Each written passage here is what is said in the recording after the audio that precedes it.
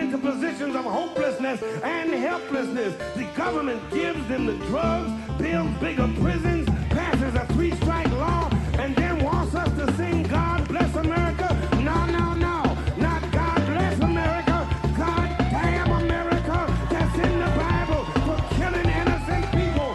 God damn America for treating us citizens as less than human. God damn America as long as she tries to act like she is God and she is supreme.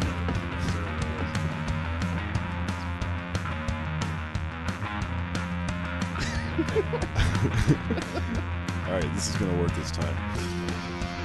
Greetings, the damned, and welcome to Pod Damn America, the goth socialist podcast for spooky Draculas that believe that there's power in a union. Nope, I fucked it up again, and we're just going to go. I don't know why I can't do this week, but it's fucking happening. Yeah, Welcome to the podcast. I'm Jake Flores, host of Pod Damn America, and I've got with me Alex Patak. Hello. He's sick and dying. I'm doing fine. He's not fine, folks. Not at all. I'm at my best.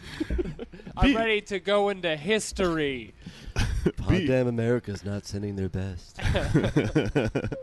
Yeah, they come over here. All right, and with us this week is special guest, and depending on where you're listening to this, host of the podcast that you're listening to, Sean KB from the Antifada. Welcome to Pod Damn America, where unrest is best. I am Sean KB, and happy to be here. I liked that. That had a Vincent Price-esque twinge to it. Bienvenidos a Pod America. In Univision. That was very Sabado Gigante. And Vivo. It's a Gigante episode, Jake. Yeah. We are going to Mexico tomorrow, so. Oh, I like it. Well, speak for yourself. Cool. I'm not going anywhere. Sorry, guys. As it's 30 degrees in the... Oh, it is cold as fuck in here. Well, welcome to Pod Damn America this week, or the Antifada, as this is a cross pod. We'll be releasing this on both of our platforms as to share in the extremely niche market that we've both cornered, being, I feel comfortable saying, the top two, at least, goth socialist podcasts on the internet. Probably top two. As it happens. I think that's totally fair to say. And, Antifada has already a series called History as a Weapon, which I have done and will continue to do. And I'm happy to have some of the damned join us in our mission of making history great again. Oh, hell yeah. It can be dangerous to share content, but that's what we're doing. Content is a weapon. Noam Chomsky. That's a real quote. Manufacturing content. Yeah, definitely. If you are one of the damned and want to check out some great Antifada content, I would recommend listening to Sean's episode on historic materialism. Did I get that right? Yeah, historical materialism. Very illuminating stuff. I quite enjoyed it. So yeah, this will be a good sort of crossing of our various streams, given that we're going to talk a little history today, which is something can be fun. That if you've been listening to Pod Damn America, you might have caught on that our grift is that we do a smart one of these about once every 4 episodes, and then we kind of fuck off and talk about the news. Damn, that's what we've been doing wrong. Thought we try to be serious all the time. Fuck. Should we hang out with more comedians, It's a mistake. Yeah, we fucked up. We done goofed. You could have more dog-themed episodes. Well, we just had a 30-minute conversation about cat AIDS. So maybe you guys can come on as consultants or something. It's not as bad as human AIDS. And I'll go on the record about that. I mean, you're pretty sick right now. What have you been getting into, man? Short hairs, long hairs, tabby cats, street cats. What's? Yeah. It was tabby cats. Let's move on. Alex has been cruising for tabby cats. He's been hanging out in that neighborhood we talked about in the last episode where those big dogs, anthropomorphic dogs, hang out. But it's just cruising out of the side of his car for like the Cats from the Cats musical, just like hey, you like to party? some tabby cat wanders up to him. Sorry, I've been watching The Deuce. Now all I can think about is... Oh, great show. Yeah. Class struggle in that show, too. I know. Very topical. And never talk to David Simon on Twitter because it's insane. He makes these great shows, and then he just gets on Twitter and yells at you for being in the DSA. He's one of the classic waffle fuck guys. He takes two words and puts them together and gets you with them. Oh, yeah. That really lame type of old white guy cursing where you're like, dick biscuit. Yeah. Like you were talking in your podcast, in your episode about your sister podcast, right? Uh-huh. I remember that. Oh, yeah. That was a real boost scare for me. Hey, ass moron. Hey, look at The midterms are important. that. Anyways, thank you for joining us this week. Without further ado, we should probably get into our topic for the week. We'll be doing a deep dive on the history of the IWW, the motherfucking Wobblies. You may be familiar with. Being that they are the probably longest-standing labor organization in American history. Am I getting that right? No. Nope, not even close. The AFL, but you're not that far off. It's only about 20 years difference. But Hey, who's counting? Not This me. isn't a fact-based podcast. leave the facts to us, Jake. I will be doing exactly that, as this week's episode will be helmed by Alex Patak, who will be All leading right. us through IWW history. Well- Take it away, Alex. I think I'd like to approach the subject at first with a bit of conjecture and hearsay, you know? So what does everyone think of when you think of the IWW, the industrial workers of the world? You know that they're wobblies. But what is a wobbly? Jake, let's all say what we think a wobbly is. I think it's a hand job that you get on one of those public razor scooters that people keep getting into accidents on, Sure. and the whole time you're like, whoa. Yeah. Yeah. You're falling off, but you're also getting off. And in that way, it's the best way to travel. I think it could be a jello that is also a boob. That could be one thing that it is. Sean, do you what does a wobbly make you think? I think from the history that I've gone through that wobbly is actually a type of music that comes out of New Orleans. I think Big Frida might be the most famous artist in the bounce genre. Yes. I'm thinking, wobbly, wobbly, wobble, wobble, wobble, wobble. Excuse, I don't mean to be rude. My name is Joe Hill, and I'm a wobbly too. That whole Yes, thing, right? yes. So in a way, it's all of these things because the wobblies are all about solidarity. The industrial workers of the world are the one big union. That's what they were going for. You've heard of unions. Mm-hmm. When people in the workplace get together to share their common interest as workers and pit their power against that of the capitalist, of the boss, to team up. But the wobblies take it a step further. Because being a wobbly means that you're ready to be mean while wearing suspenders. Hell yeah. That's what it's all about. It takes the notion of a union, which is that you're getting together with your coworkers, but it takes it beyond just the people you work with in your company or in your trade or in your industry, and puts it all together into one big kind of Marxist class union.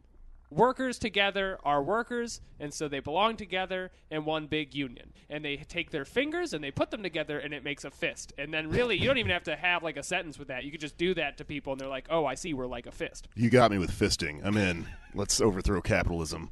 Right. It also makes for a great meme when there's two fists, preferably two different colored arms attached to them, and they're going together like this, and you put something in the middle like SJW. Right. Like, communists, Republicans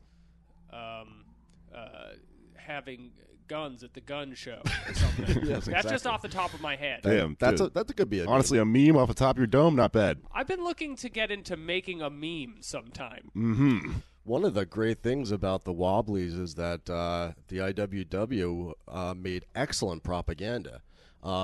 There was, of course, not digital, but they really did have the memes of production, way back then. And we'll talk a little bit about why their propaganda was so great in a little bit. We're gonna get into the thick and thin of it, but really, what you have to know, they're a union. They come out in around 1905. Joe Hill was a shit poster. He was. Yeah, that makes sense. Sorry, go ahead. That's why they strung him up. It wasn't just a keyboard warrior. That was moderating back then. That was getting shadow banned. Otherwise known as hung by a mob. Shadow Band used to be being hung by a mob. That's right. It was a different time. It's literally the same thing. But they're coming out in 1905. They're different than the other unions that are around, notably the AFL, American Federation of Labor, led by Sam Gompers, famous Gompers. shit lib of the past. Gomper, I hardly know. And you can tell kind of what they're about from their charter, which we have pulled up here, to some spooky music. So we thought we would just read to you from the charter just to kind of give you a bit about what they're about while playing a terrifying class anthem. So let's get started into that right now. Would not be goth socialism without it. So this is the preamble to the Wobbly Charter, which is essentially on our journey into IWW history, the Star Wars-esque crawl at the beginning of our film here. All right, I'm hitting play on the music. All right, let's get into this fucking intense crawl. The working class and the employing class have nothing in common. There can be no peace so long as hunger and want are found among the millions of the working people, and the few who make up the employing class have all the good things of life. Between these two classes, a struggle must go on until the workers of the world organize as a class, take possession of the means of production, abolish the wage system, and live in harmony with Earth. We find that the centering of the management of industries into fewer and fewer hands makes the trade unions unable to cope with the ever-growing power of the employing class. The trade union foster a state of affairs which allows one set of workers to be pitted against another set of workers in the same industry, thereby helping defeat one another in wage wars. Moreover, the trade unions aid the employing class to mislead the workers into the belief that the working class have interests in common with their employers. These conditions can be changed in the interest of the working class, upheld only by an organization formed in such a way that all its members in any one industry, or in all industries if necessary, cease work whenever a strike or lockout is on any department thereof, thus making an injury to one an injury to all. Instead of the conservative motto, a fair day's wage for a fair day's work, we must inscribe upon our banner not those cuck words, but the revolutionary watchword, abolition of the wage system. It is the historic mission of the working class to do away with capitalism. The army of production must be organized not only for everyday struggle with capitalists, but also to carry on production when capitalism shall have been overthrown. By organizing industrially, we are forming the structure of the new society within the shell of the old. Next time on Dragon Ball Z, Kakarot!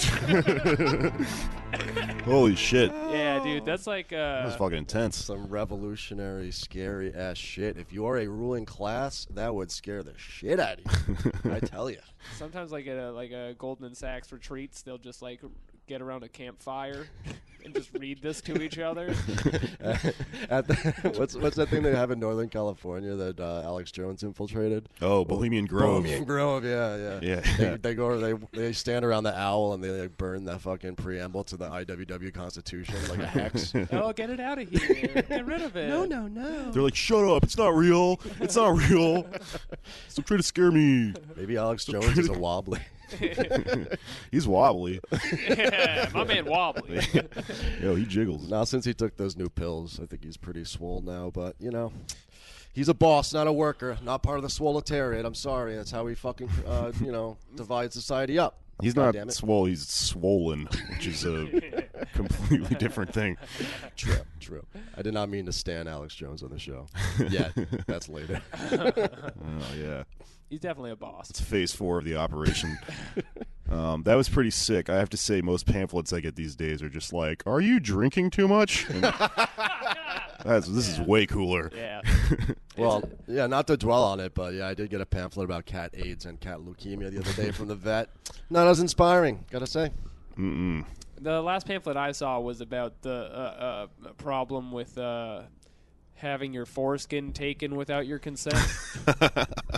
And so that's how people see unions these days. They think it's taking your foreskin without your It's totally different. Love that segue. So this is all just to say that the entire ideology, the entire concept behind the union is so different than whatever you're going to find showing up to the steel mill or wherever you work now, showing up to the Toys R Us cashiers union. I don't think they're going to have a pamphlet like this. So it's an entirely different background. Sean is a bit of an expert at this. So do you want to talk a little bit about the events leading up to the early 1900s? Why, sure, Comrade Patak. I can also mention, too, that I am in a trade union. I am in one of those Gompersite, corporatist, business, trade, craft unions that the IWW fought against. And I can tell you that nothing close to that preamble would get within 100 yards of my work site. That's for goddamn sure. Well, you have to keep the racism in. Well, of course, that was essential at the time and just as essential as it is today. In all seriousness, folks, I'm not racist. Sean's not racist. I swear. I just look racist. No white guy from Long Island has ever actually been racist. Don't look into that. Just believe us. Yeah, so something that folks need to understand about unions in America is that the U.S. was different from a lot of, from the European countries in that we're frontier. We're a settler colonial state. There was a bunch of free land. I don't know how we got it. I think there were some other people there, but, they decided to go away.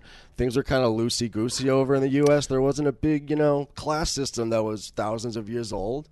So we developed in the U.S. quite differently from a lot of other countries.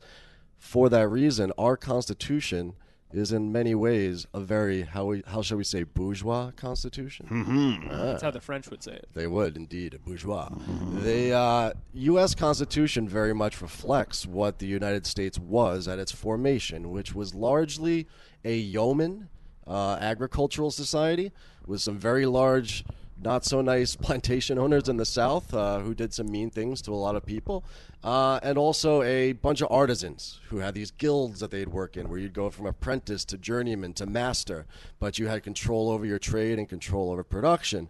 So the Constitution was written in this moment in time where the idea of class warfare didn't really seem to enter into it. So basically what I'm trying to say is the U.S. Union movement had to create itself in very, very adverse legal and social conditions. Right, because at the time, a lot of that sort of decentralized anarchist thinking was considered European and poofy and, not what we're doing over here in this. We're over here chopping down fucking trees and taking, land from these people that were like, it's finished. If you want to eat the rest of it, go ahead, and becoming journeymans. What's weird about this language? The journeyman, apprentice, master. The only reason I know that shit is from playing World of Warcraft. Oh, that sucks so bad. I went from an apprentice to a journeyman. There were no die involved. I didn't have to throw anything. I didn't get any constitution points when I became a journeyman. Yeah. America's formation was a bit different than that of many of the European nations because the orcs here had already been removed. Yeah. The only struggle was an internal one. So basically, just to kind of get past the beginning of this country and moving forward, really the big instrumental historical event, of course, of the 19th century was the Civil War, which was fought over states' rights. After that Just kidding. Slavery too. See, I really gotta watch my. I'm sorry. You slipped that fucking line in so slyly that I wasn't paying that much attention, and I was like, yeah, right. Stage. Wait a minute. What the fuck did you just say? I get myself in trouble. Sean knows a lot. So it really comes down to phrenology. No, I'm just kidding. No, so after this, it's about fast twitch muscle fiber. Okay, there's difference. It was more of a war of northern aggression than anything else. I've heard that before over the kitchen table last night. But anyways, the Civil War was fought, and the Civil War, because it was this industrial warfare, created a United States industry that was much larger. You also had, after the Civil War, the frontier, the West, being opened up with railroads, and the Mexican-American War having helped us have all this land from the Mexicans. So basically a real class system only starts to develop in the United States in the 1860s, 1870s. And so the United States is a bit behind other countries, but people try pretty, soon after the Civil War, and they fail a lot. That's one of the stories that of the U.S. labor movement, is that we have the most violent, bloody, brutal, and repressive labor history of pretty much anywhere in the entire world. So really, in the early United States, again, you had these, old sort of traditional ways of producing things. But after the Civil War, those guilds start to break down as some masters... Guilds also from World of Warcraft. God I damn should it. just say. I didn't realize that the history of radical unionism was so fucking nerdy. I thought it was cool. Well, that's just what separates you from us, okay? By that I mean the Antifada, where we take a strict no-gamer policy. FYI, if you'll ever come back.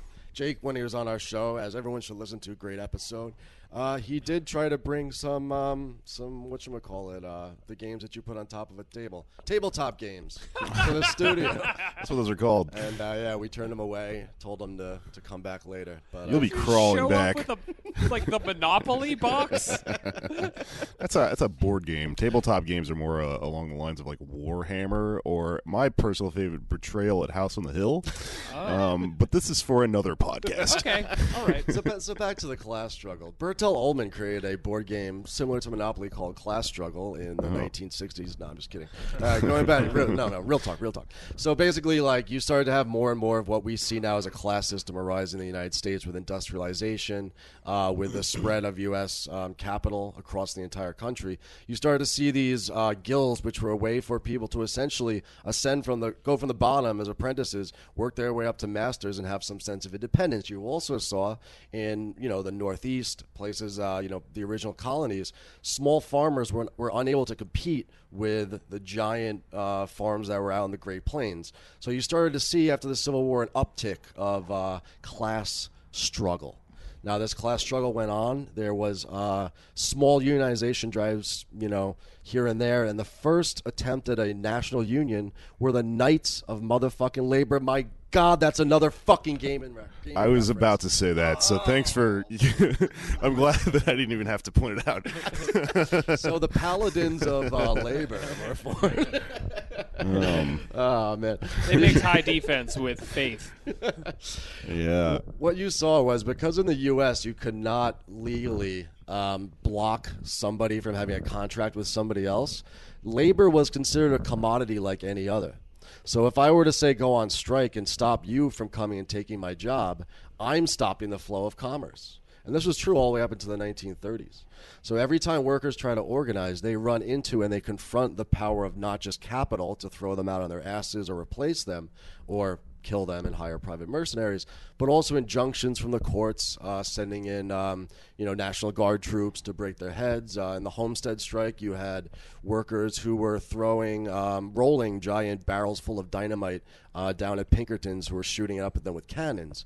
That was the kind of class struggle we had at that point in time. There was no real legal outlet, let's say, right, within the Constitution, within the framework, for there to not be a bloody class struggle between this growing capitalist class and a much larger and much more, I don't know, how should we say, wild frontier, Wild West type working class at that time. They were not afraid to throw the fuck down. It was like everyone who was working was like a Phillies fan at the time.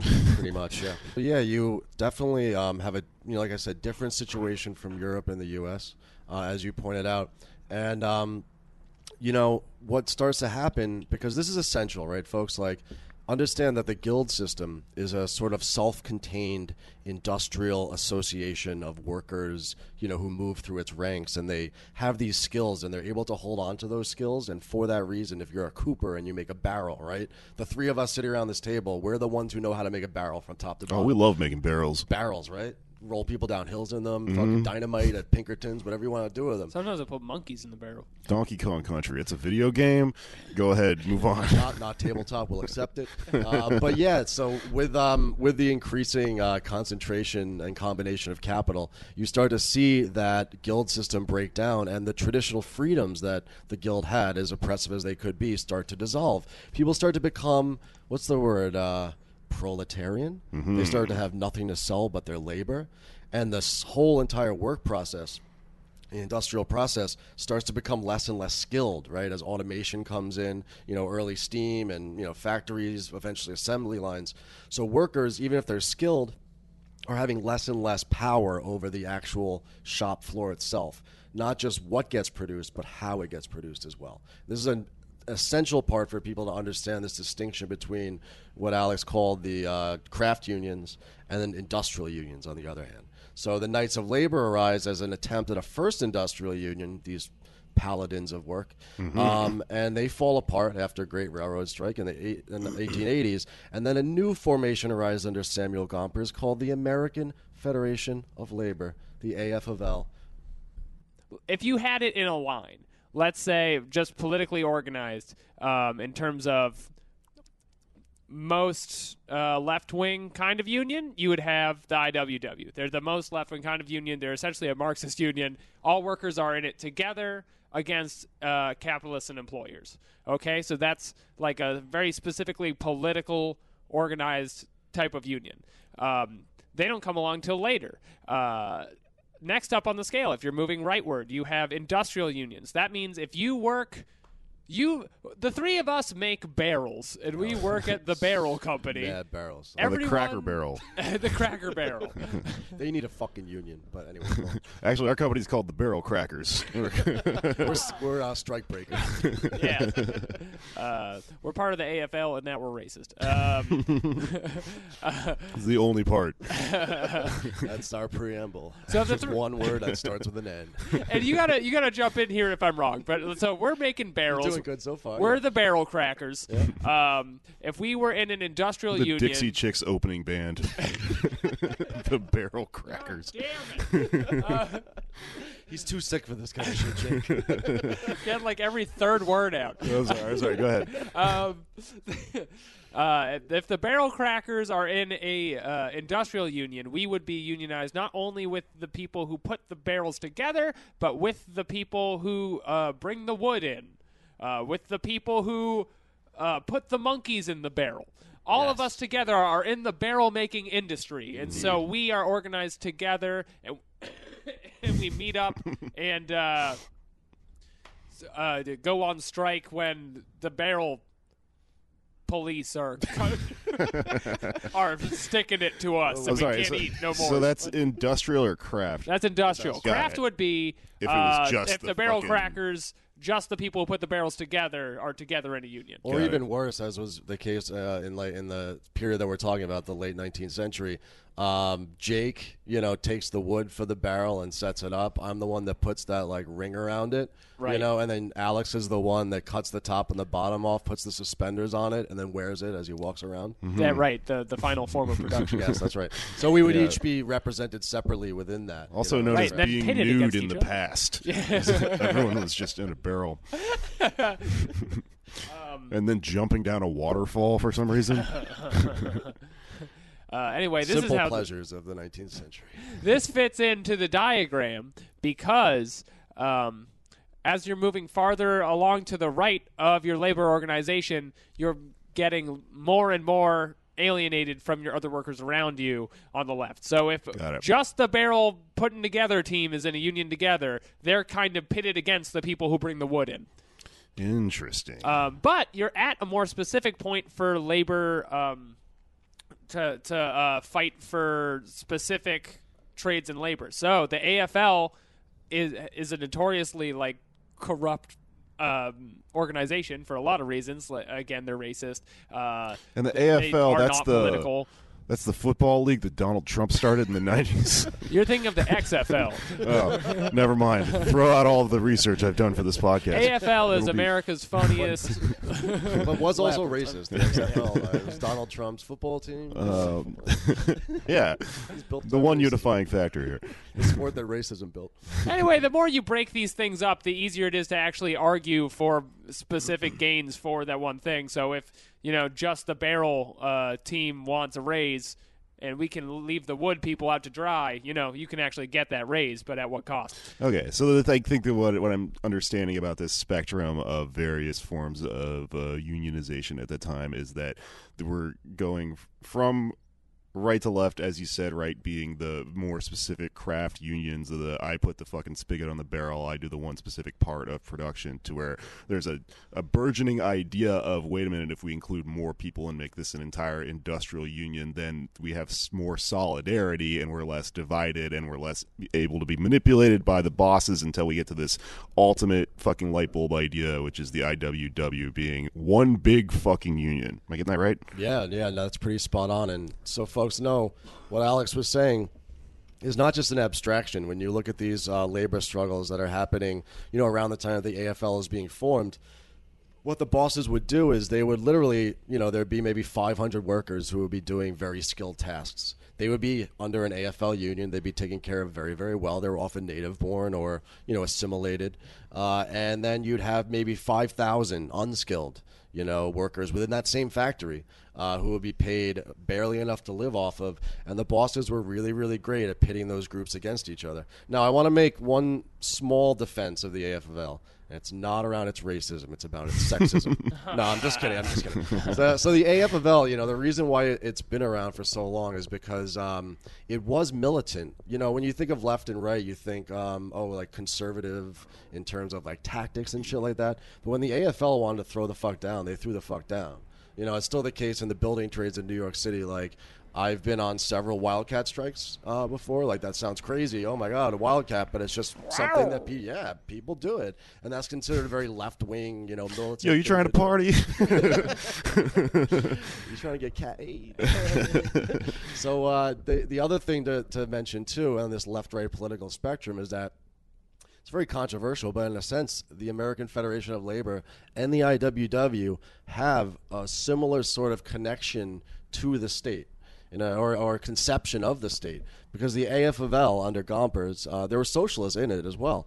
McGuinn was another founder of it. They purposefully developed this, through the course of their struggle, decided to stay out of politics. Right? They would not hew to one political program. They wouldn't support one political party because they saw politics as not just corrupting in a sense, right, but also as something that they couldn't rely on. They had to rely on themselves, their ability as skilled workers to strike, to have a jurisdiction, and to force the bosses to sit down with them at a table, and operate. The IWW, as we'll see, momentarily, also was anti-politics in a sense, right? But they just come at it from a different perspective in that, like, the state that we live in is a capitalist state and must be destroyed and replaced by, a cooperative commonwealth of the workers. Does that make sense? Yeah, totally. And one of the reasons I had in the intro here that people don't even associate a union with a worker solidarity and kind of just think of it as corruption and like kind of like a Democrat thing is because around the time of the New Deal, labor gets behind the Democrats for all these labor reforms pitted specifically against the Republicans, and then that's used against them later to pass all these new labor relations board amendments that end up actually kind of breaking down legally what you can even do in a union. So staying out of politics was kind of a good idea in terms of party politics. Would you, am I getting this right if I'm to understand that the IWW in that specific way that they're anti-political is a little bit akin to they're like anarchistic in some way? That's very fair to say. I've read a couple books. Again, I went back and studied the IWW. And Dubofsky's his name. He wrote kind of like the book on the IWW, and he describes them as having four currents. So when they arise in 1905, right, when they come out of the Western Federation of Miners, who had learned in the Colorado labor wars, what was necessary for their struggle, and it was not just industrial unionism, but for many of them revolutionary unionism, right?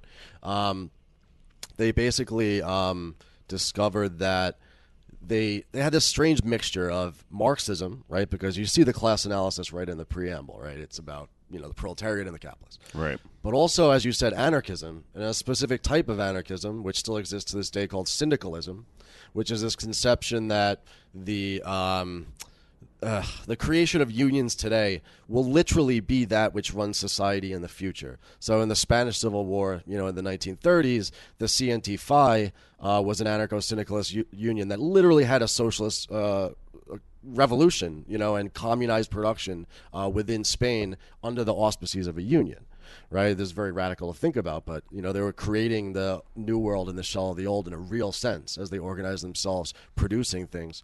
And then the last two are kind of weird. He says that they have a Darwinian sort of sense. The Wobblies do, which they flip social Darwinism on its head, and it's the capitalists who are like these weak, cucky, like waspy guys in the Northeast, and they're all like brute hobos with like one eye and fucking hunched over with a pickaxe ready to fucking destroy them, which I kind of like as imagery. And then the last pretty cool. strain is like Christian millennialism, because like they saw this miraculous they saw this like miraculous general strike coming down in like the imminent future that would just like completely wash away like every semblance of like class society and hierarchy and the division between black and white and men and women and all that good, happy horse shit. So it was a very complicated organization. But their ideas, it's fair to say, are Marxist, anarchist, syndicalist, whatever. I'm just imagining, like, winning over people in a farm somewhere, just being like, in a way, Jesus was a union rep. Christian millennialism, that's when the Tide Pod is Jesus' body and you eat it. And then you boof the cracker. Yeah. You put it up your ass to get more high on his love or whatever. Jesus dabbed for your sins. If he had dabbed, he would have been not on a cross at all. On a much different, I've said this before. If dabbing changed anything, they make it illegal. If any of you millennials out here who are thinking about starting a union after this episode, I don't know. I'm really scared. I don't want to put Tide Pods in my butthole. I don't you have to for solidarity. Yeah. Fine. I'll go from a skilled craft worker into a butt tide. Take notes. Unionist. This is how you scare your boss. The butt tide. You come at him with millennial shit, eating cleaning products and putting things in your own asshole. La lucha continua.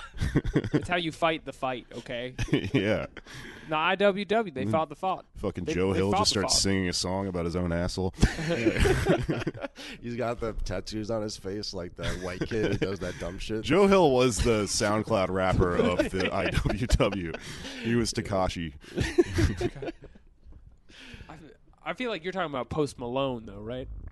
The white guy who does the dumb shit. Yeah. I think so, yeah. Yeah, Post probably. Malone is the white guy who does He's the dumb white guy who shit, does the for dumb sure. shit. Yeah. Without even asking. I thought every Halloween I think of the Halloween costume I should have been like I think of the day after Halloween. I should have been Post Malone and then just written a bunch of tweets on my face. Yeah, Just yeah. Facebook Post Malone. Could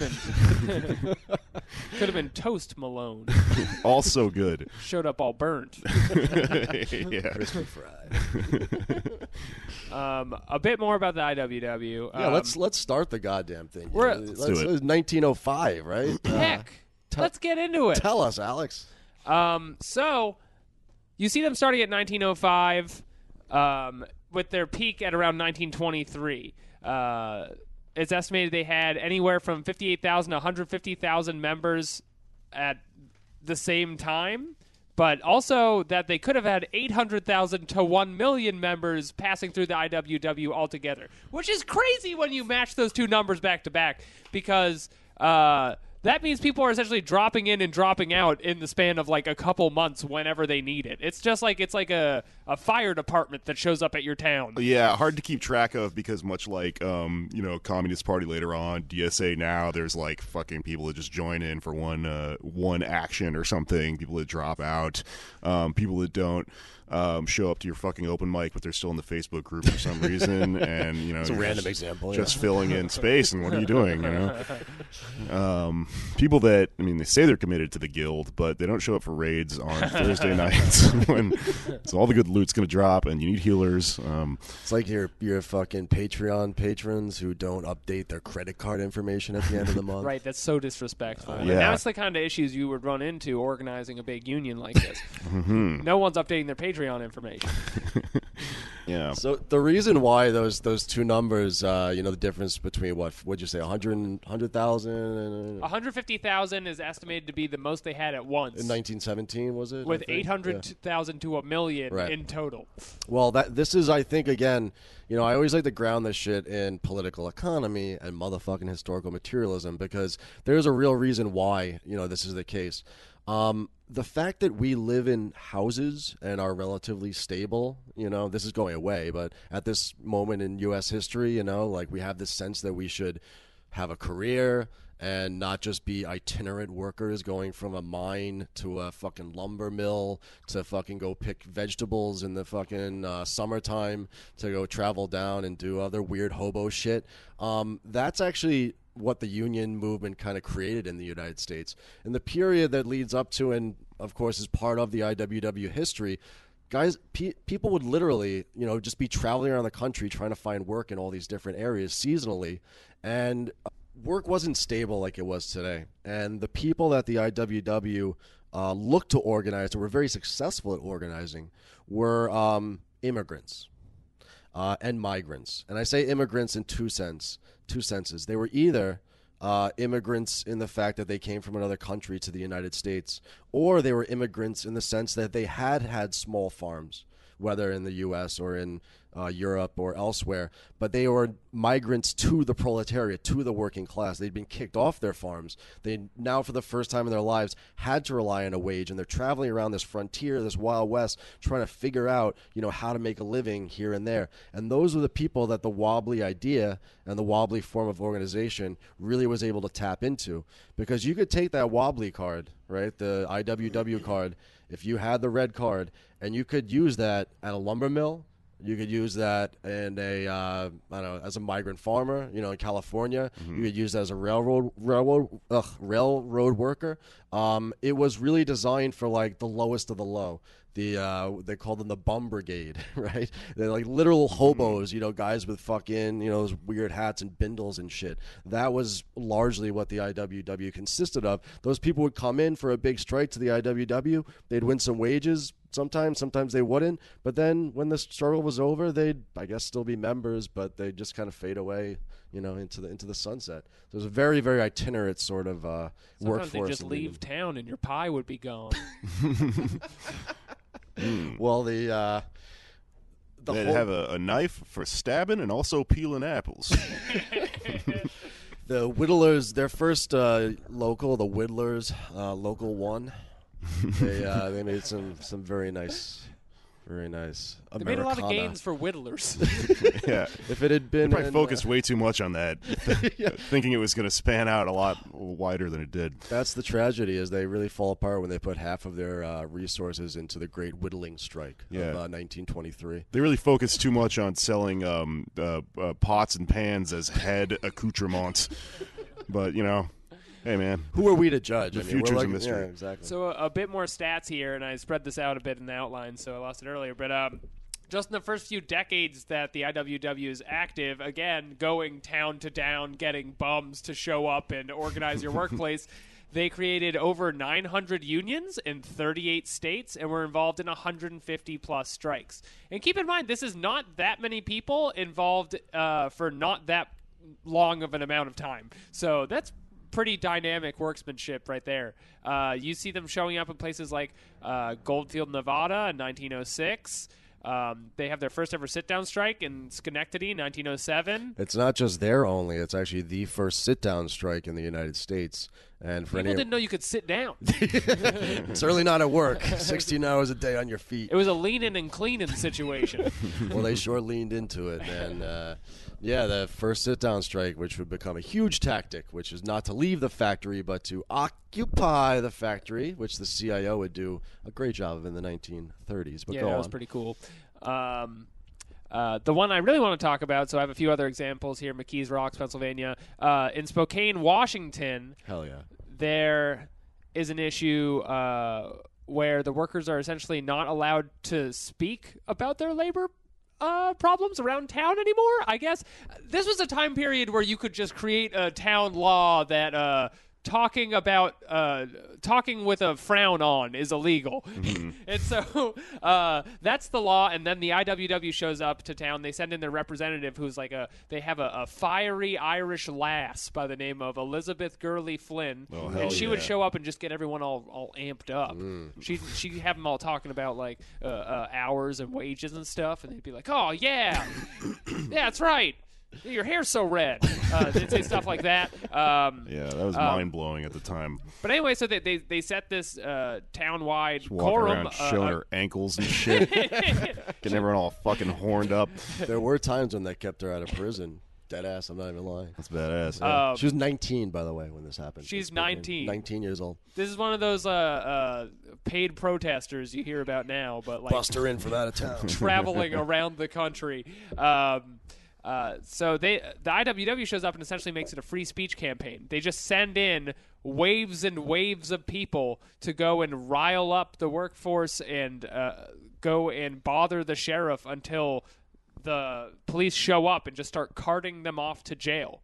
So their plan was to just fill up the jails with as many people as they could until the town can't afford to pay to keep them in jail anymore and just gives up and abides by the labor's demands. That's such a good bit. Like, my understanding of the past is extremely fragmented and tainted by my main source of education being television. So I'm just like picturing some Don Knotts ass sheriff just like, golly, there's too many hobos coming in. We filled up the goddamn room already. The whole town's out of pies. Stop all boxcars immediately. That fucking rules. Just the concept of like, there's just too many of us for you to fit in your fucking It's dumb just room. inconvenient for you. 500 of them went to jail and 4 died. So that's what's going on here. And the fact that would happen and then everyone else would be like, this is an effective tactic. Well, they did it in several states. I mean, it was really impressive because people are familiar with this from, current events. And what the IWW would do is they go, there are all these kind of, wishy-washy, snowflakey type politicians in Spokane and elsewhere, who got their feelings heard when people talked about the class struggle. So an IWW guy would show up to town. They'd build a crib. He'd put a diaper on, and he'd sit in the crib and with a bottle and go, we want the revolution. And we all learned a lot about free speech that day. Yeah. Well, the great wobbly Charlie Kirk once said, no. The Spokane shit was fascinating. They also did it in San Diego and elsewhere. But this idea is that they would soapbox, right? So the workers would often get engaged in a struggle. And the Wobblies, they didn't have a lot of money, the key organizers, and we're talking people like Big Bill Haywood. We're talking about guys like Joe Hill, John St. Vincent, Elizabeth Gurley Flynn, Mother Jones, yada, yada, yada. They were dedicated as fuck. So of this core group of WOBs, when they called people to Spokane, they would show up to Spokane. You had soapboxing, literally, like they would put a fucking soapbox down. Stand on a box. You'd stand on the box, and you'd yell at people about the revolution. And that was a time when, like, a lot of people were pretty fucking hyped on the revolution. They're like, cool. So as you said, they'd pass an ordinance that said that was illegal, and then they could not stop the IWW volunteers and organizers from coming into town, standing up on that soapbox, and getting thrown into jail. And the shit that they would do to them in jail, you said the 4 people died. 4 people died, and many more were essentially tortured. But the authorities were shocked and ultimately appalled and, put in their place. I almost said cucked, but I've used that word twice already, by the fact that they could not stop them from coming. So these free speech battles were really a way to spread this idea of revolutionary industrial organizing throughout the working class, but usually tied to a specific struggle, like in Spokane, which is about the lumberjacks and how shitty it was to live in a fucking tent in the middle of the woods with only homeboys, So to the point about Joe Hill and this concept of soapboxing, something that's interesting about this, when I try to relate this to propaganda, it's interesting to me because there is a concept on the left today that I think is I've taken it upon myself to make it a little bit of like an issue. I think that there's maybe a contingency of leftists that overcorrect when it comes to culture. Because currently, culture, because we have like an absence of any real power on the left in America, you know, people tend to put their stock too much in culture, and we have this really obnoxious idea that, you know, comedians are philosophers and truth tellers, and Right. fucking Beyonce is going to change society, and that artists are the architects of society, right? I got The into revolution is gritty. yeah. I would argue that Gritty's not an artist. He's just a He's a regular. worker. He's a Yeah. pro. He's a pro. Yeah, we know. Yeah. I got, It's still a preconceived notion, though. You know.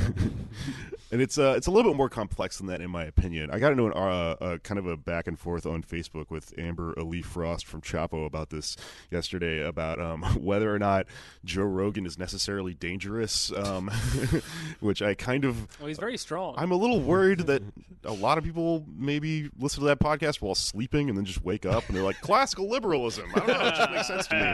Subliminal. But you know, but you think about at least propaganda, and I guess I really like Joe Hill, and I feel a little bit of a kinship with him because, you know, with this soapbox stuff, us being stand-up comedians, we are really 3 degrees removed from shit like this. We come from a tradition of, like, you know, vaudevillians. We're essentially carnies. We're like neo fucking in the future cyberpunk extension versions of fucking carnies. And I mean, it's really obvious if you read about like the way that they would actually get like the word out about this anti-capitalist shit they were talking about. Joe Hill would do stuff like fake like being robbed. Right. He would have a guy run around and go, "Oh my God, this guy's been robbed! This guy's been robbed!" And then everyone would gather around. Like, "Oh my God, you okay?" And he goes, "I've been robbed! I've been robbed! I've been robbed by capitalism!" Yeah. And then everyone, Yeah. you know, if it happened today, everyone would groan. And go, "God damn it! It's another fucking, you know, leftist podcaster or whatever." But you know, it's, I quit the Spartacus League over that tactic. Couldn't do it anymore. It's a real life podcast.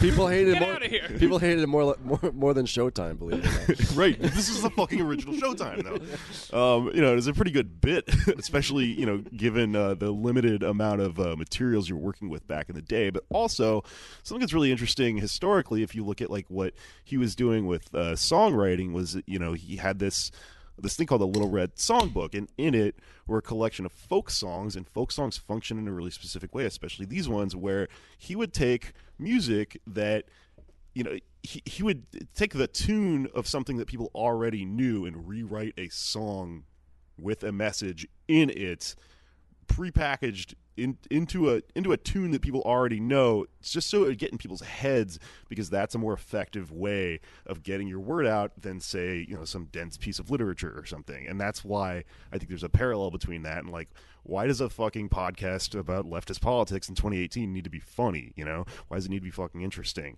It's a really clever method, and it's, you know, it's if you've ever like had that moment where you're like, wait a minute, Twinkle Twinkle Little Star and the Alphabet Song are the same song. That's what he's doing with songwriting back then, and it's He's trying really to teach you the alphabet. Of class struggle. but it's Help! This man's being taught the alphabet of class struggle. A is for abolition. B is for the bourgeoisie. C. C's for Let's class hear him struggle. out. But it's really the last vestige of like sort of a verbal tradition. I mean, if you look at the history of like where even you know, fucking poetry and shit like that comes from, and like the you know, the old timey fucking the reason all the old Greek odysseys and shit rhyme is because like you couldn't write that shit down. You would memorize it and make it metered out or whatever. Right. And so like this is a really interesting last vestige of that being a way to get information out and sort of you know, use the cry of revolution to appeal to people's emotions and get it to stick to them. You know. No, that's actually a really interesting point. I mean, you have to see at this moment there is radio, right? In the early, barely. I think it's like just it's just starting. There's certainly no TV. You know, there's a couple of really interesting things attached to this. The first is, as you said, this oral tradition thing. Joe Hill and the others who wrote those songs, were kind of hearkening back to social unionism, which I mentioned briefly, the Knights of Labor, right?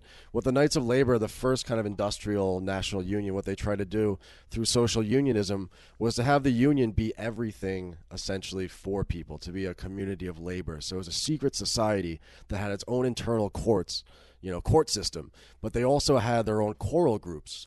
They also had their own they would have picnics and sports games and things like this. So the idea of the union kind of encompassing the entire community, having a whole songbook, right, that people can recognize these songs and repeat them. It was also very practical at the same time, because did you guys know that the greatest enemy of the IWW was not the ruling class, the capitalist class? It was the Salvation Army.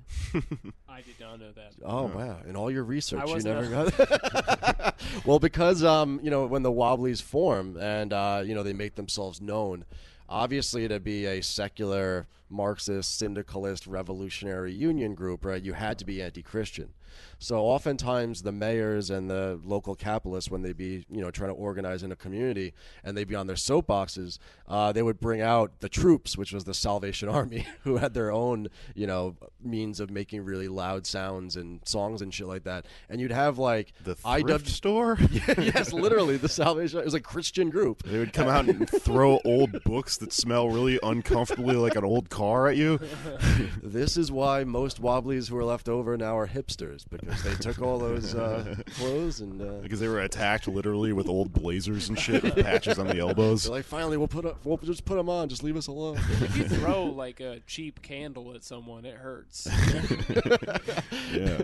But so the pair of underwear. Why would anyone try to resell this? Hobos would. Under IWW hobo communism, nobody will own their own underwear. The underwear is your toothbrush. Oh man, put some motors in it and make it a Quip. This show is sponsored by Quip.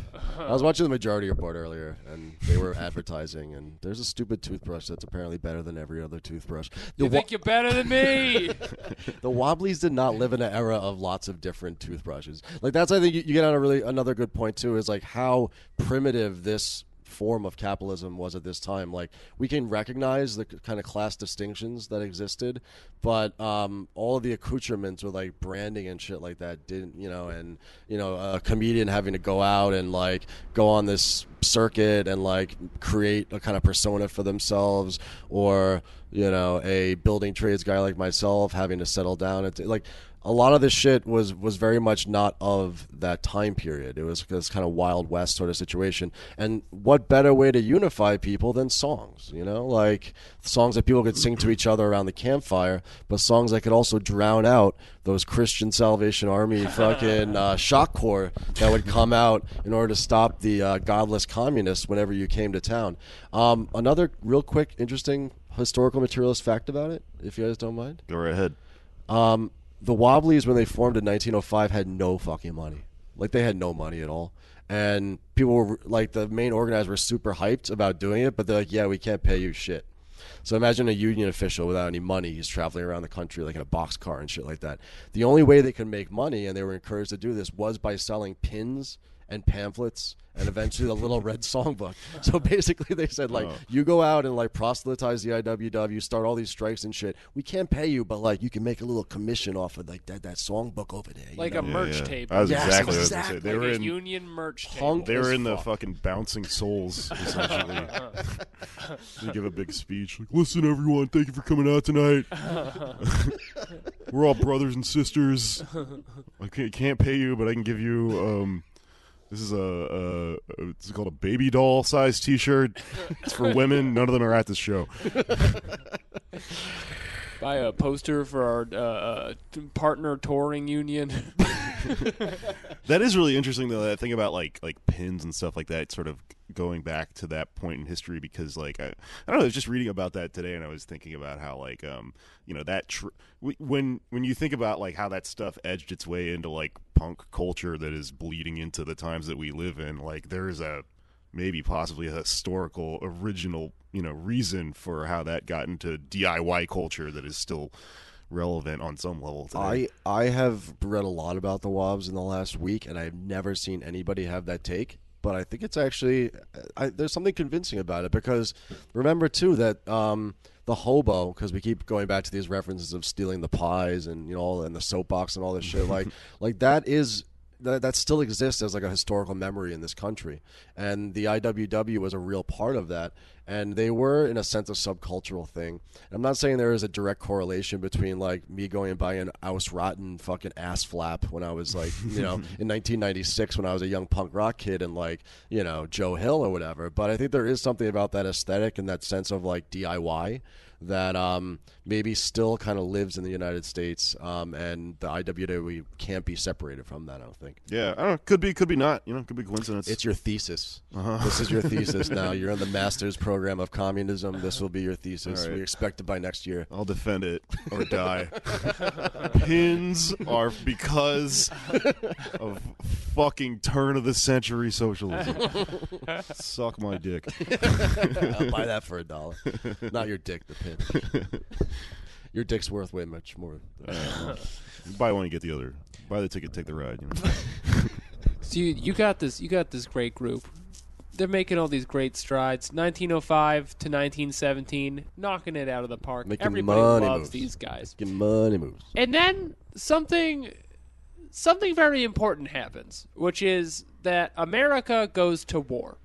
And if there's one lesson you can take away as just a big, broad strokes trend in history, is that whenever the country goes to war, labor gets fucked every time, because everyone gets the imperialism bug and wants blood in their mouth. And when that happens, and you're in charge of making bayonets or the barrels for the barrel crackers have to load up the barrels with ammunition, and all of a sudden they want to go on strike, you look like an asshole because everybody else is on a murder boner. I love how we keep falling back on the Coopers. The Coopers unions. Those barrel-making motherfuckers. Any Coopers out there making barrels? It was all about barrels. And so there is a strong turbulation in the IWW in 1917. All of the leaders are arrested. This is also, other big event that happens in 1917, the beginning of the Soviet Union. Ah, yes. It's the time when people are coming out and being anti-war, because the big war everyone's fighting is fucking stupid. Fucking stupid. It doesn't make any sense. God, even less than most of the wars. We just passed the 100th anniversary of it ending like last week. Yeah, Trump said some weird ass shit on Twitter about it. And it was just like, it was pretty fucking cool. And then Folks, we were all reminded. why don't we have trenches? Yeah. Why does Trump make me feel solidarity towards people like Macron? That's the worst thing about him. Yeah. He's canceled. Yeah, no, that's a really good point. I'd like to maybe correct you a little bit about all these advances that they made up and leading to their ultimate near destruction in the First World War. One issue that the Wobblies had, and this was a structural issue, is that they could go into a place and they could convince the fuck out of a bunch of Hungarians, Italians, Asian child workers, even black, Hungarians. even believe it or not, fucking Hungarians. They could put out newspapers in all their languages. They could get up on their soapbox. They could organize them for a strike to win wages, but they weren't really good at forming long-lasting unions, locals, organizations that could be organized for the future, because bless their hearts, I think that their propaganda is beautiful, and I think that the vision they had of class struggle is really inspiring to us today. But they weren't the best at like putting down roots, let's say. Sure. So even by 1917, and then certainly after that, but by 1917, you start to see already that like they're good at some things, but like they're not the best organized in the world. They could have gone to Crate and Barrel, figured out some sort of like storage system. I don't fucking Something that I think is maybe relevant to us as people that are involved in organizing today and facing the struggles that we face today, and even being in like fucking DSA or something like that, is when you look at the history of IWW, there is this big hanging question over the entire organization, which is that is this about long-term shit, this big ass revolution that we're all working towards, or short term. Your little individual reason that you're in this organization, and trying to overcome some very specific obstacle that's in your time and place. And it seems like, because that's such an existential question for an organization with with as ambitious of a goal as the IWW, that it inevitably created disagreements and schisms and stuff within the organization that led it to maybe not just pan out in any way. So many schisms. Let's not forget too the context that this is a time when the Socialist Party under Debs could get 10% of the vote of the working people in the United States, which is incredible. You had, before that even, tons of different political socialist organizations. You had socialist mayors in Bridgeport, Connecticut, Butte, Montana, Schenectady, all over the country. This is happening in a real moment when more and more Americans, as they see this class system arise, are starting to think of political questions, right? Like, who do we vote into office? What's going to be our program once those people get into office, right?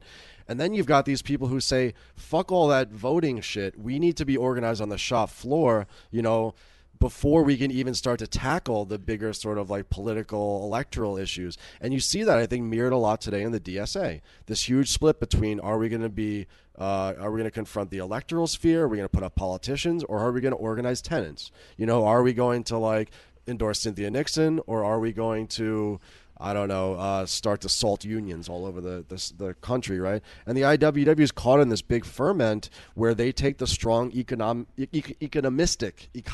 side, where they say, we are going to focus on the shop floor. That's, I think, one of the huge lessons today. That, and also that DSA, if there's a war, don't vote for the war. Don't vote for the war. Don't vote for the war. It's never good for you. Not good, Not people. one time. Not good. That's interesting you say that, though, because they have all these schisms, like the 1908 schism. They essentially kick out the electoralists in the Union, and they go off and form their own group. And that way they have this solidified purpose for what they're doing, and they know exactly what they're doing, and they're creating the revolution on the shop floor. But when the primetime IWW does collapse, it is mostly due to internal schisms. Yes, that's right. So it's good to clean house and get your motivations clear, but also don't destroy your entire organization doing it. Yeah, maybe a lesson for you DSA people out there. Don't do what the IWW and the SDS did before you, and every other left group ever. Yeah, it seems to just be the eternal fucking The disease left is all of the about left. fake friends when you get down to it. Yeah. We also skipped, by accident, my favorite story out of the entire IWW strike lexicon, Paterson, New Jersey, 1913. During a town-wide strike, the IWW tries to raise money to support the workers over the year by putting together a dramatic reenactment in New York City, and so they get very focused on essentially creating this parade in the middle of town, and they spend months on it, and they spend all this money on it, and they invite the entire town to go watch a dramatic reenactment of their strike. Just to another point about propaganda and culture and comedians talking about stuff, your band having a point, you need... nerds do not know what other people are going to like.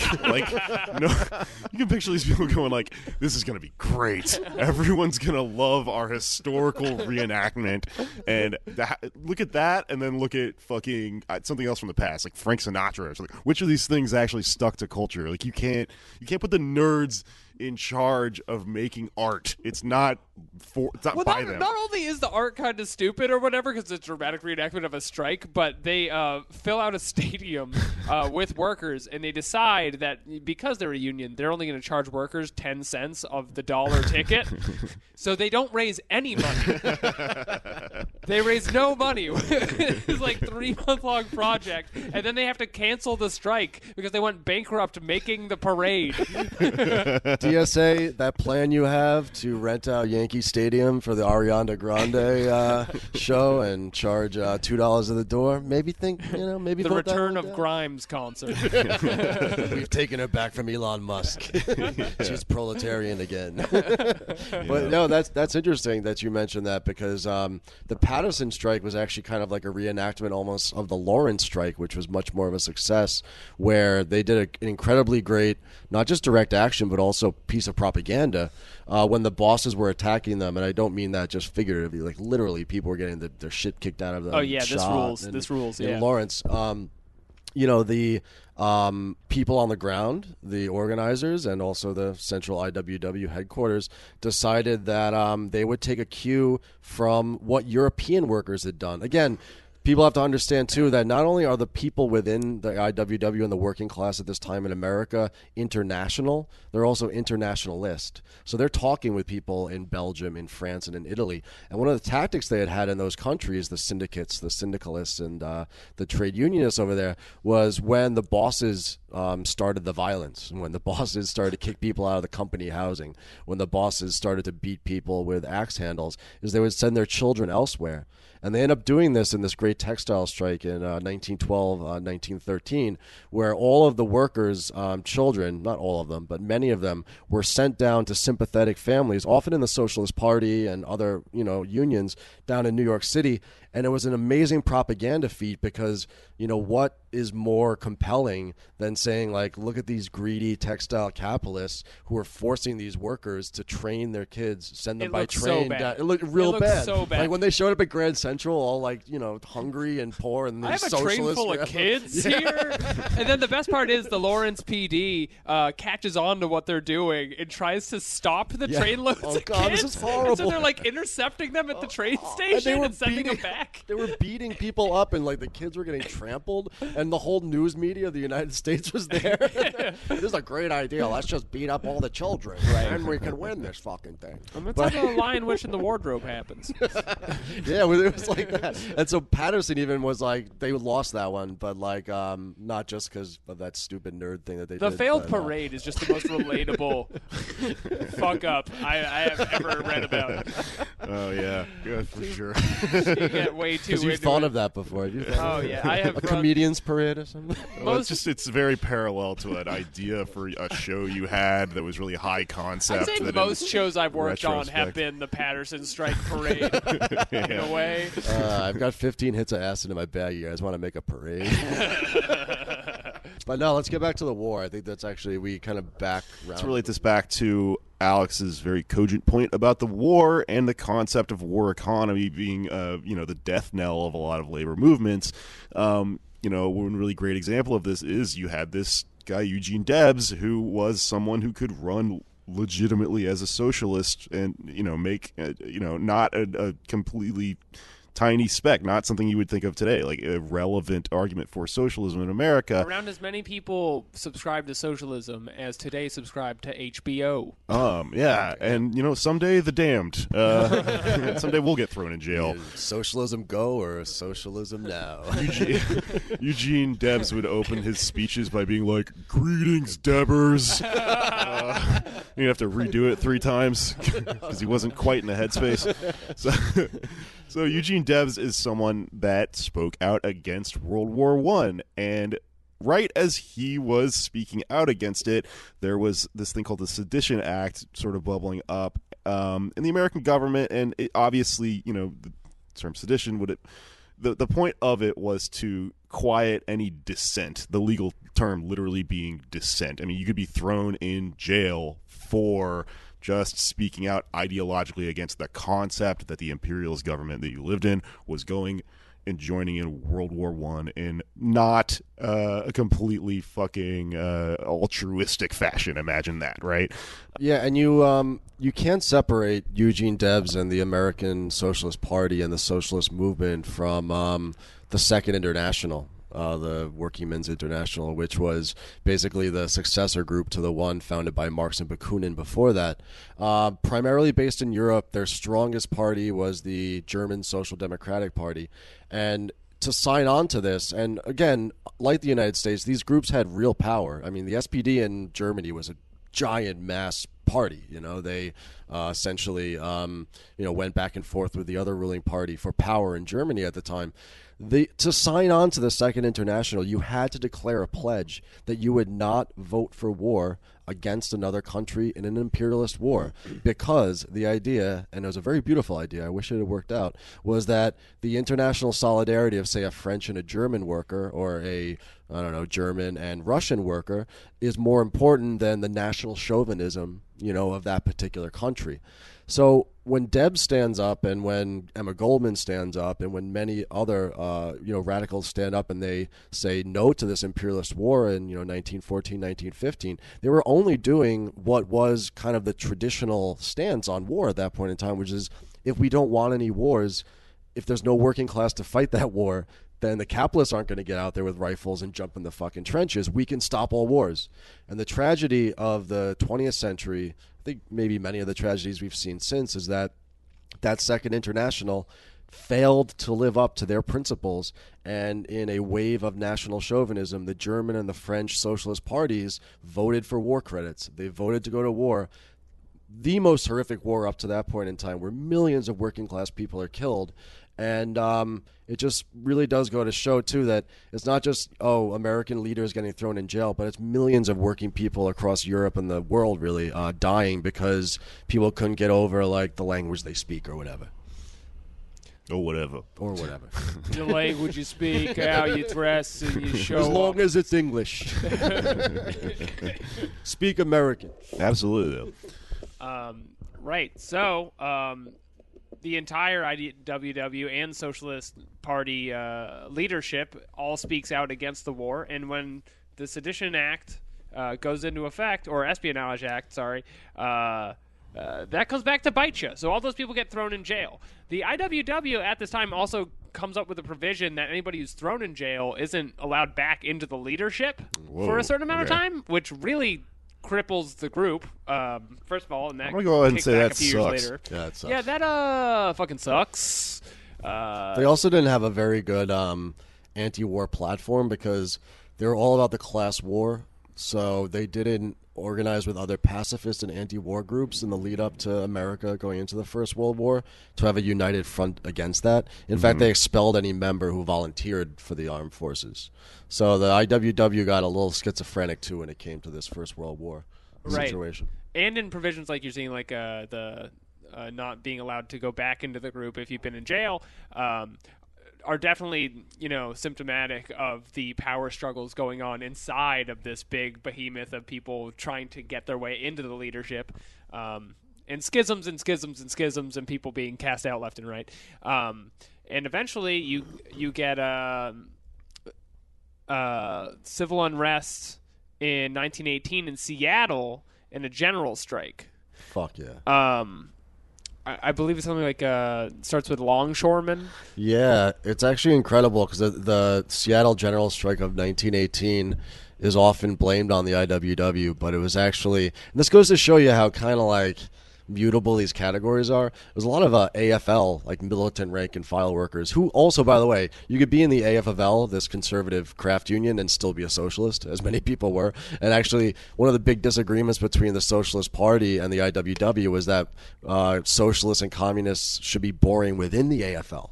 Right, and working within this conservative group to make it less conservative. In Seattle, not unlike some bullshit going on today. Yeah, history rhymes, but yeah, no. The Seattle General Strike, longshoremen and also soldiers who had just got done with the war, combining with Teamsters and all sorts of other groups. It's a very interesting thing if you want to look into it. But the important thing is that it happens right after the Soviet Revolution. So now not only, is there Bolshevism in St. Petersburg and Moscow, but for the ruling class and the politicians in this country, all of a sudden now they see workers in Seattle downing all their tools and starting to actually run Seattle for themselves and distribute food and restart production and make goods themselves. They're like, holy shit, it's communism, it's here. And that made them even more frightened of the IWW. They hear the workers saying, I'll have what he's having. And then pointing at Moss. And then they're like, check, please. And then they say, check. And then everything just devolves into 90s cliches. Shoot the shit out of everyone. That's a really interesting point. When we had Matt Chrisman on the show, and I think that guy? That guy. That girl. The probably still hungover Matt Chrisman when we had him on the show. I think I was sort of stabbing around trying to isolate, when did the split happen? When ideologically did we sort of gain this amnesia that we have that led to neoliberalism? And he sort of insisted on the, it's the Bolsheviks. That's what scared everyone. But I think, I don't know. I mean, honestly, I don't fucking know. I don't know anything. I'm just the host of the show. I'm a comedian. I'm learning shit. But to me, in reading about the Red Scare stuff and the Palmer raids and stuff like that, it seemed like maybe, a combination of, this whole thing with Bolsheviks, and then also, like you're saying, like the scare of it's happening in our state right now. This thing in Seattle, I don't know where I'm going with this. I don't know. No, I think I pick up your point. Go ahead, Alex. Well, the reason I brought up the general strike is because that, in addition to the fear of Bolshevism abroad, leads just enough public support for the government to kind of just crack down. Plus the hammer comes. Legitimately anarchists bombing Wall Street. That also didn't help either. Yeah. Those are the less shop floor type anarchists and more propaganda of the deed. Let's blow up the bankers. I heard that happened after the Palmer raids, though.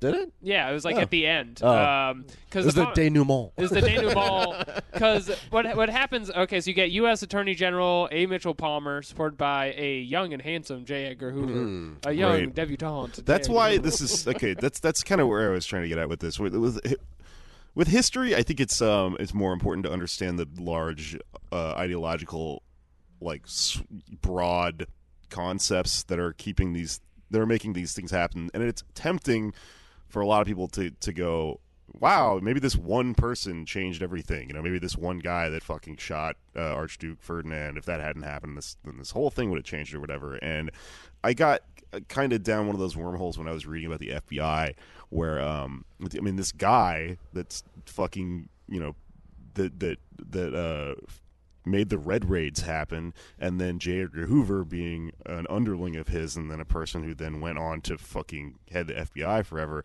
These are two specific individuals that, beyond the government being really fucking anti left and anti-socialist or whatever, they specifically as individuals, if you read about them, they're demented, specific people. They have these weird. J. Edgar Hoover's a fucking insane person. And listen, not all men who wear dresses are insane. And I'm actually quite offended. I guess our podcast is much more woke than yours. But point taken. That's the most sane thing about him, I'll say. That he wears dresses. He had a job that he held longer than really should be held, or just because it was kind of a made up office or whatever. Do you watch Men in the High Castle? I haven't. I heard it's really good.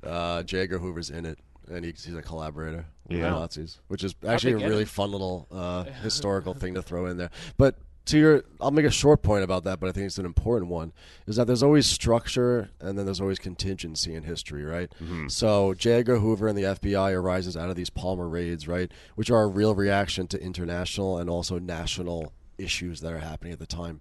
A lot of the reason why labor history is so violent in the United States is because, especially out west where the IWW really gets its base from, there isn't a very strong, state capacity to do stuff. There is not a federal Bureau of Investigation to go from state to state and be able to prosecute people for particular things. There aren't particularly strong, sheriffs or police in any small town like Goldfield, Nevada, right? So the situation that ends up happening is that these capitalist thugs are hiring these Pinkerton thugs in order to spy on, kill, beat up, and strike break against these workers, because the state, as we understand it, with all this surveillance and with its ability to be everywhere at once, and there's this codified law about labor relations and what you can do in a strike and what you can't do, did not exist. So even J. Edgar Hoover is this funny example because even if J. Edgar Hoover had not existed and worn those dresses and done the things that he did, you still needed something like a J. Edgar Hoover type paranoid kind of agent in history in order to come in and root out this real threat to like what they considered Americanism, right? You know, this idea that America is a classless society going back to the Constitution. Like, we don't have classes here. That's a European thing. If you're, you know, trying to, you know, fight the class war and you're trying to get better wages, you must be a foreign agent or you must be a provocateur. In World War I, they were running around the country trying to figure out where all the gold was that the Huns, the Germans, gave to the Wobblies, you know, to start strikes during the fucking war because they were convinced in their heads that there had to be some sort of conspiracy between the Kaisers and Big Bill Haywood, you know, in order to take down America. But like that paranoid thinking. Where's the gold, Big Bill? I want to know where the gold's at. Everybody see the gold in the just remember that one. Everyone see the leprechaun say hey. Oh yeah, the leprechaun in the tree. This is my grandfather's old hobo whittling flute. Where's the Wobblies at? Okay, yeah, fair enough. No, so I think it's a good point, actually. Like, if J. Edgar Hoover didn't exist, then historical materialist dialectics would have to create him. That's Yeah. true. He would be formed from the aethosphere. That makes sense. I guess I was just trying to wrap my head around that because I read one of Tim Weiner's books, this guy that wrote about a book called Legacy of Ashes about the CIA and another one about the FBI. I read that one. There was something that I couldn't really quite place about it, and I think it was just because he had such a narrative explanation of all this stuff and not like a historical fucking I'm drunk, I forgot the second part. Materials. We're gonna drink more, don't worry. Historical materials, like a conceptual part of it. So I've been kind of struggling to get all this through my head. Thank you for explaining. I think that you're talking about structures, right? Yeah. So like, this is something, and we're going to get out of the Pomeroys in the fall of the IWW, and we're going to get into what we can take from this history today, because that's always, of course, very important for our propaganda. But ultimately, the class struggle, which I think back then was real, and I still believe that there is a class struggle today, even if it is merely that you want to work less hours for more money and your boss wants you to work more hours for less money. That is a structural reality that exists. There has to be some sort of mechanism that mediates those things, whether it is a union or whether it is the state, right? We're getting into a point in time, we saw the chaos of, you know, what the wobbly time looked like. It was beautiful chaos, but we're getting to the point now where it's almost chaotic again, right? Like, the Suspenders are coming back. Suspenders are back. Handlebar mustaches. God damn it! If I didn't see a guy on top of a fucking Amtrak train the other day, just riding the rails, trying to find work at a podcast factory somewhere, like everything that's old is new again, you know. And got a soapbox outside of here. yo, let's start soapboxing. Is Bedford Avenue still cool to hang out at? Should we soapbox? Absolutely not. No, of course. There is a Salvation Army. Oh wait, no, they knocked that down and put up a luxury high-rise. My bad. Sorry. Thing that I've been kind of thinking about as we describe, like, you know, what's going on in this period in history being a sort of it seems like the other end of a certain time period. Like, we went into a sort of way of thinking about things and then came out of it. Like, we're now sort of at the, you know, it's something people would describe as late capitalism or whatever, or something where we're starting to see the things we once thought to be, you know, completely unquestionable parts of our society come apart.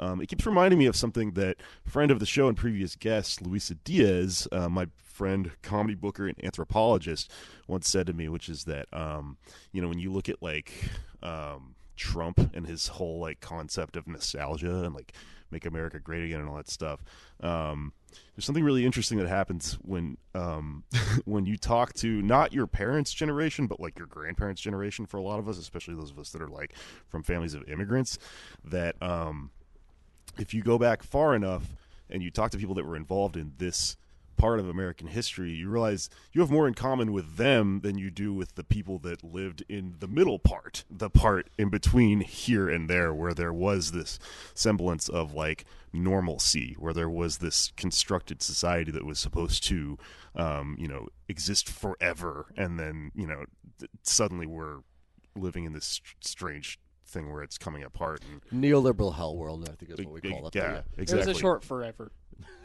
Dead ass, as you would say on the thank you. Hell Antifada. yeah. That's a Jamie call right there. Busquet.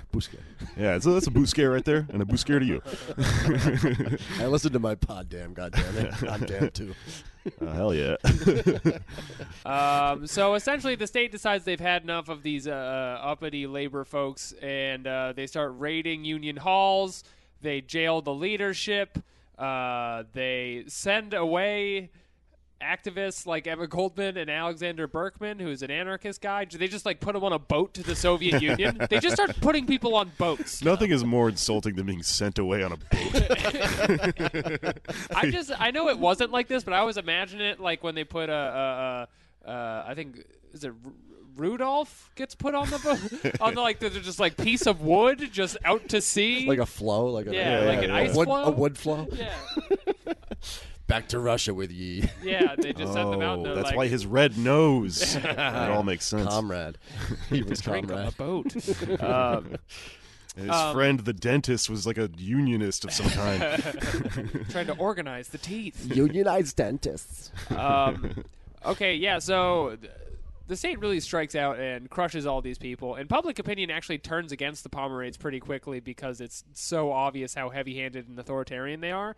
But the thing is, and this is an important lesson for now, is it doesn't really matter what public opinion is if you have no power. Like, a lot of people are against ICE, but ICE still does whatever the fuck they want because there's no reason not to. And that's essentially what happens here. And then you get the Wall Street bombing you were talking about earlier. That was something pointed out in the book I was reading by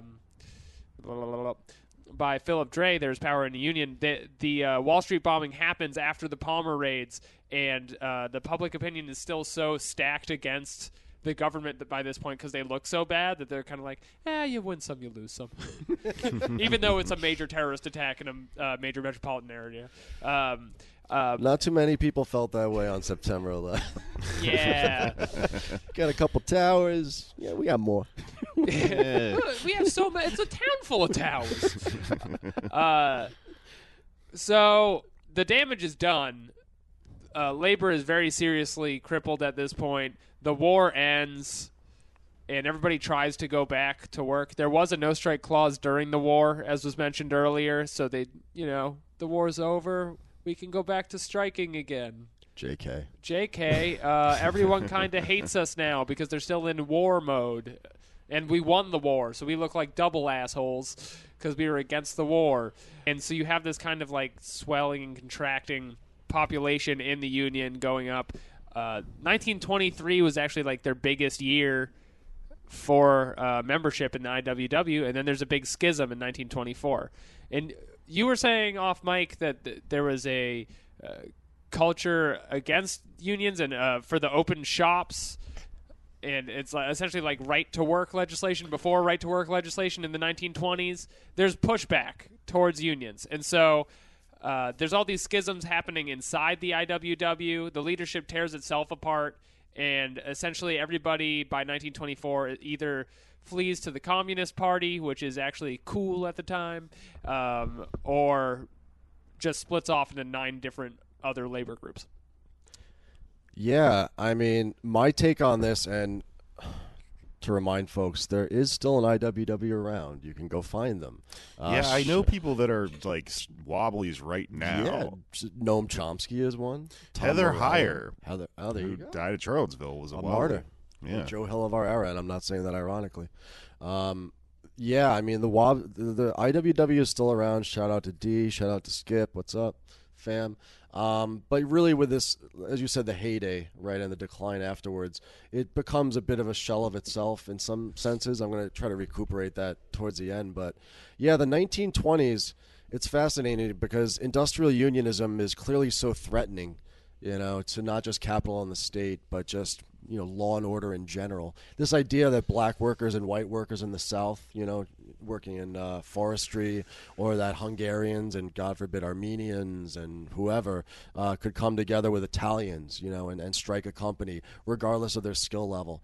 That was always very frightening. And with the Palmer raids and then later the open shop movement, capital was back on the offensive at this point in time, with what seemed to be a very booming economy. Everyone was doing the Charleston. Yes, there was those 20s were rolling, I tell you.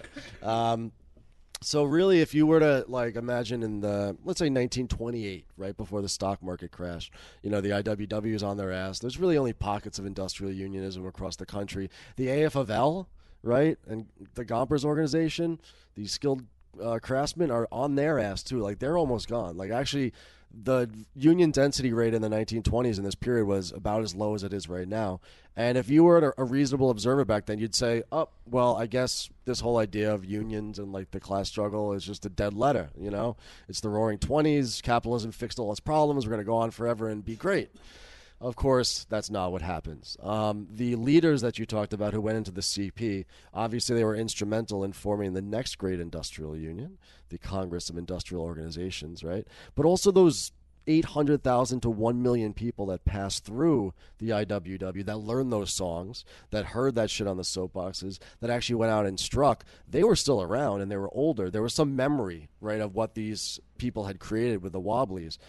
When the 1930s come, you see mass industrial organizing with the Congress of Industrial Organizers, which breaks out, similar to the IWW, from the AFL and says we're going to industrially organize. And with the help of communist organizers, socialist organizers, some anarchists, and ultimately 8 to 10 million American people, mass unionism through the CIO comes back into the picture in a big way. So it's very easy for us to say to sit here right now at this moment in time and be like, well, we've lost this mentality. People don't understand things in these terms any longer. I am just a person that goes on Twitter and, shit posts an email that I got from a PR person because they wanted to come on the Antifada to talk about the midterm elections, and I told them that we are literally communists, you idiot. That's the sort of praxis we have nowadays. But in the 1920s, you would have thought the same thing, that there was no future. And instead, as Jake mentioned, you had such a strong labor movement that arises in the Great Depression, a radical and militant one that's not afraid to go on sit-down strike, that's not afraid to have sympathy strikes, boycotts, right, general strikes. Such a powerful working-class movement that it creates what we call the middle class of this golden era of capitalism. So in a sense, the IWW dies in the 1920s, but long live the IWW, because they seed this conception of industrial unionism, and that goes on with the CIO and creates this 40-year stretch where all that stability, all that boomer happiness, all that abundance, that we always talk shit on, is actually possible because millions of people put their asses on the line to directly confront the bosses, legally or illegally, with the same sort of fervor, maybe a little different ideology, but same fervor as the Wobblies had before them. Fucking A. Right. And then the CIO merges with the AFL, and they work with the CIA to ruin left-wing organizations around the world. Yeah, they done fucked up on that part. Well, by the time It's a long time ago, folks. A lot of shit happened. By the time the AFL and the CIO combine, all the Reds have been kicked out under the Taft-Hartley Act. You literally had to say you weren't a communist to be a union official. Everyone knows if you're a communist, you have to tell us. It's one of the rules. Folks, I am a communist. All right? Jake and Alex won't arrest me now. Wouldn't that be crazy if you guys were just cops? That'd be such a good idea for a show. That would be crazy. Yes, would be indeed.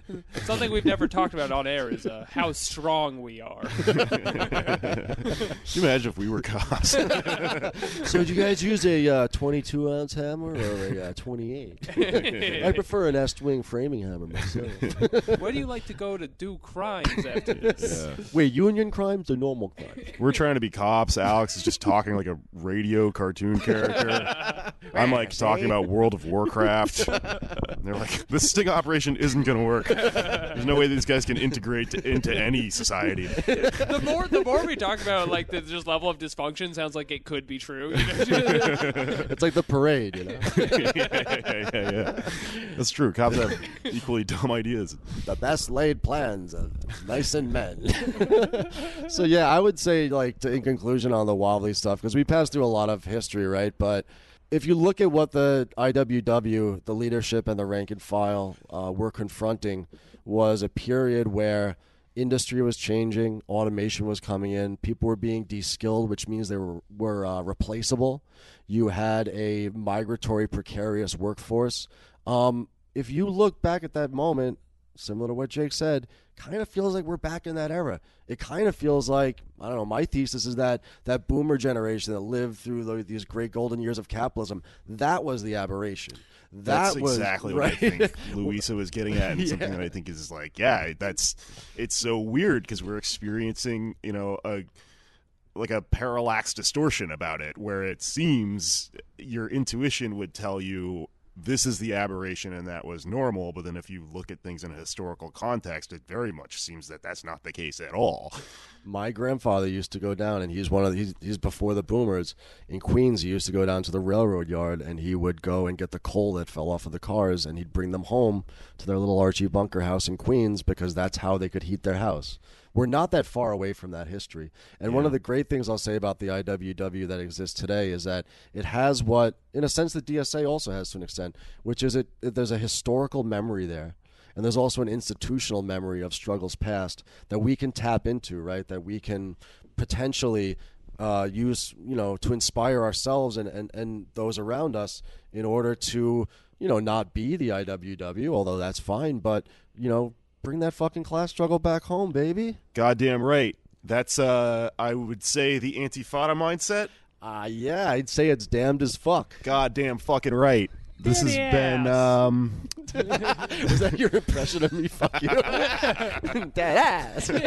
I'm Sean KB from the Antifada. We are totally not cops. Yeah. Don't steal my pie. Stop resisting. I don't know what that was. Hobo core forever. That was just Vincent Price chiming back in. Dead ass. Dead ass. Yeah, I mean, unless anyone else has a really solid, point to put on the end of this, I think maybe that was 2 hours of cross podcast about the IWW. Yeah. Did we do it? It's a beautiful synthesis. It is indeed. Hasta la Victoria siempre. Yeah, well, fucking A, Sean, KB, thank you for joining us, and thank you, everyone, for listening as we went through a little bit of history of labor there. Jake Flores, thank you for appearing again on the Antifada. First time on History as a Weapon. And Alex Patek, as a first-time guest, you get an IWW red card. All right. Thanks for having me, Sean. You're our first cop. You get a compilation CD from fucking Joe Hill with a bunch of shitty Fat Records bands on it instead of payment. I was gonna say Hellcat. You made it even worse. Yeah. I was just drawing from experience there. Anyways, right. Thank you for listening. Thank you, the Damned. Thank you, the Antifada's listeners. Before I get out of here, I guess I should plug all our normal stuff. Obviously, rate, review, subscribe, listen to the Antifada, listen to Pod Damn America. If you guys came out to Yoko, my live stand-up show the other night, thank you for coming. Sorry there were no seats. That was a little weird. We're going to fix it next time around. A little bit of a snafu, but show's going strong. Yeah, and, as always, patreon.com/PodDamnAmerica for bonus episodes and everything. And I'm going on tour again. So if you're a fan and you listen from any part of the country ranging from Texas to, I'd say, the Southwest, that sounds like that's where I'm sort of headed next. Keep track. Look at my my website and my pinned tweets. I think I'm going back on the road with my pal Mishka Shubali, the guy I worked with last time around, and I think we're going to head from about Texas up maybe to California. So, keep just track of that. Anything, Alex? Yes, come to Paid Protests, November 24th. We're working with Electoral in the delicious sin of electoralism at Mayday Space at 7 p.m. Debs would be proud. We got a hot lineup. You want to be there. It's going to be fun. Come get drunk with us. Anything for you? Yes. So these guys are talking about tours. We are taking our own personal tour to Mexico because we need a vacation from podcasting. It's brutal work. So while you sign up for Pod Damn America, which you damn should, and while you're on your way to going to see live shows with these two wonderful gentlemen, you can also sign up to be a patron of The Antifada at patreon.com/The the Antifada, where you get ridiculous, stupid bonus material that's mostly just us talking shit and audio riot porn. And you can also be part of our Discord community and hang out with us online, like real fucking late capitalist subjects. Folks, don't you want to be part of a community? Dead ass. Hell yeah. Dead ass everyone. All right.